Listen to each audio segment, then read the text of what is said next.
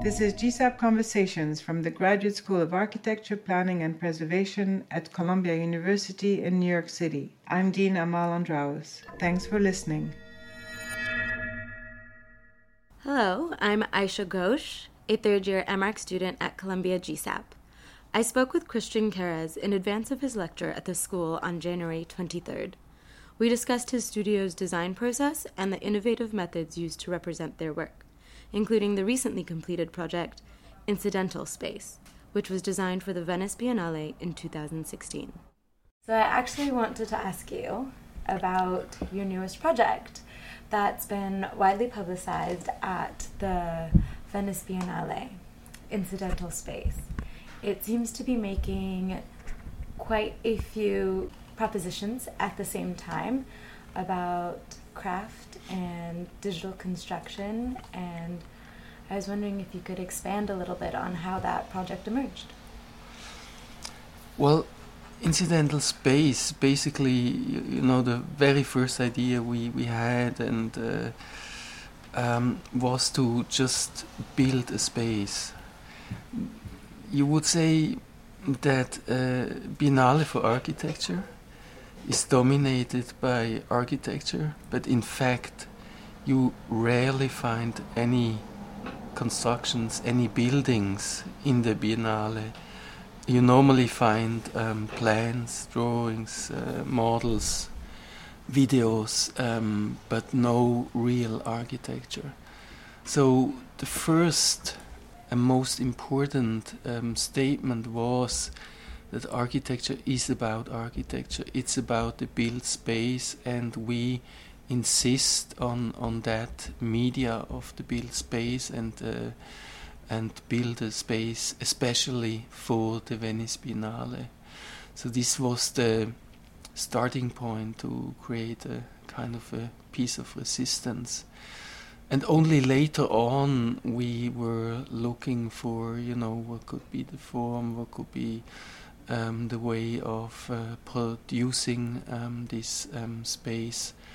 And it was also an important statement that it should not be a, let's say, propagandistic act, should not be a space that is referring to a language of an architect, or that is referring to a specific understanding of architecture. So in this sense it should not be pedagogical in any sense. It just should propose or open a possibility to experience a space, and maybe only later on wonder, what is this space about? What's the meaning? How was it done? What's the material? Whatever.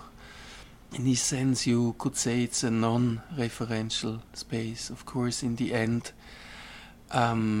people always come up with metaphors or analogies to better approach a work of architecture. When we built the school in Lochenbach, it got the nickname the Lightning Tower, even if it is neither a tower nor a lightning tower. But anyway, anybody understood what is the meaning of this nickname. And there were many nicknames also for our incidental space, like the cloud or the cave or what have you. In the end, it is also about, let's say, the question, how can you nowadays imagine, build, experience a space in very wide terms? Yes, the projector does seem to provoke a lot of questions, and I think what makes it so interesting is that the structure is actually almost incomprehensible. You don't know what's holding up one part, and the materiality is at moments ephemeral, at moments obviously quite hard. And so it seems like it is a playful poking at what architecture is supposed to look like. We did more than 300 models to really come up with this one. And then the criteria, the ultimate criteria to select the one and only model that would be scaled and later on built in Venice was what we called strangeness as a major quality. What is the appearance of the space that would make you curious, that would make you wonder, that would also be motivation to go to Venice, to experience this space, which be later on also deconstructed again. And in this sense, what you say is confirmation of what we were also looking for. I really like that you bring up the sense of wonder that architecture can inspire in people, because having that as an intention is almost as important sometimes as perhaps function or some social meaning that it needs to play. In terms of wonder, I do think that your work has a very interesting relationship with structure in terms of sometimes defying gravity, seemingly. And for example, your school in Zurich, it has quite heavy structure at moments, and then it just lightly touches down on the ground. So I'm wondering how you approach that in your work. Do you collaborate with anyone in specific, and how does your architectural design process integrate these new ideas, or maybe these more challenging ideas about using structure? Yeah, maybe to bring together the two idioms, the two words that you brought up, wonder and structure, which don't seem to be so closely related.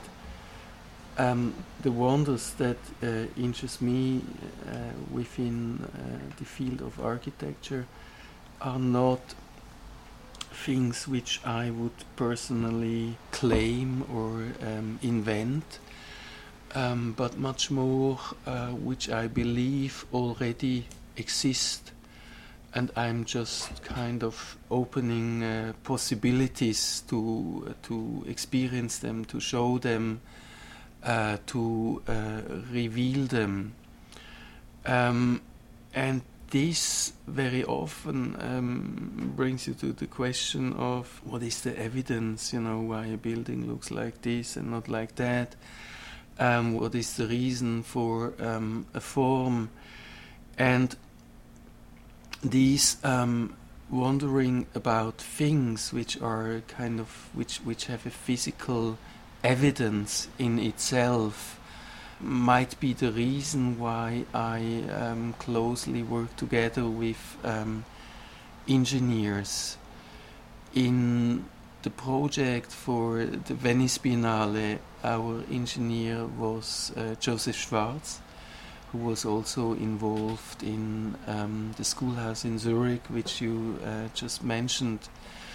And in the school, it's quite obvious that there is a certain effort how forces are brought from the top floor to the basement. But let's say the project incidental space itself is also very much driven by structural thinking, because the entire project only consists of a skin of 2 centimeters. And many people believe that this is not possible, and we also thought about reinforcing this skin of 2 centimeters a lot, but in the end it was also a question of the trust in the structural system of this shaped form. You could say it's an over-defined system where every vault, where every breaking of a pure geometry could also be regarded as a structural beam, and this sense it's a kind of a huge amount of beams which all work together. So there seems to be a lot of marriage in terms of technology, engineering, and materiality, especially in this project, Incidental Space. Do you have any propositions or ideas for applying that type of technology that's typically used for installation in more permanent architectural work? I'm always interested in the question, how things come together in architecture. Very often you see in architecture like an assembly of totally separated disciplines, totally separated elements, which is the easiest way to build, because then there are no negotiations necessary, neither on the construction side nor in the architectural office between the MIP engineer, the structural engineer, the architect, the representative of the client that is responsible for the brief, etc. For me, architecture is an entity, and only if an element becomes a part of this entity, becomes only a fragment of the entire space, it becomes in this sense architectural. So this, let's say, desire to bring things together is also something that goes further on, like bringing together circulation or how to define space with the structure. There are several projects where the stair is a load-bearing element, or that kind of way up a building becomes the stiffening of the building, etc., etc. So your built work is quite impressive, but personally for me, my first encounter with your work was through your website quite a few years ago, and you were, it seems to be an early adopter of the use of GIFs and little handheld videos going through your model spaces, and it was really exciting to see these kind of internet forms of representation be applied to architecture. And given that you're teaching and you're still producing work, are you expanding on those methods, or is there something you've encountered as a new mean of representation that continues to push the boundaries? Well, my start as a architect is also the work of a photographer. Before I had a practice in architecture, I worked as a photographer. And for me, thinking about how to represent architecture and how to work on architecture collides. It's the same, basically. At school, we very often gave to the student very tight restrictions. For example, one semester they were only allowed to do movies. They were not allowed to make sketches, or even we didn't want to have a look at any model or drawing, but we just wanted to see movies, because we strongly believed that the media or the representation of architecture has a direct influence, a direct impact on how ideas develop within architecture. And these restrictions can be also totally verified. In one semester it was only allowed to work with words. The student had to write a text, a dogma, before they were allowed to draw anything or to make any model. And the project itself was only, let's say, like a justification of the dogma that they had to propose before they were allowed to propose a specific building. And I guess these changes between work in different medias also has a impact on let's say understanding of architecture, which starts with changing always perspectives, that it's not just a one-dimensional understanding how you can perceive, how you can experience a space, but it's a constantly changing revelation of the experience of the architectural space. It's interesting to hear how you approach teaching, especially given our current location in GSAP, and I'm wondering if you could expand a little bit how your practice in building architecture has influenced your teaching styles, and perhaps how being in the world of academia has influenced the way you approach building buildings. Well, I try to not develop a personal style in my office. I try to change from one project to the other, the understanding of the elements of architecture. And in this sense, I also try to understand different things, different elements in architecture at the university than in my office.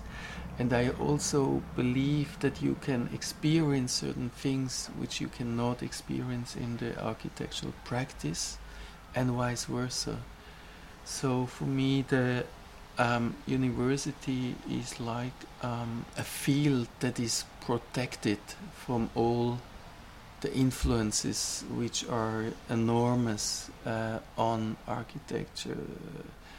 There, let's say, a budget, a schedule has absolutely no relevance, except if this relevance could be a trigger point for how you can develop a concept within the field of architecture. But this freedom, that it's not just a kind of individual place to pull back from the discipline of architecture, in our case is always kind of filled with specific questions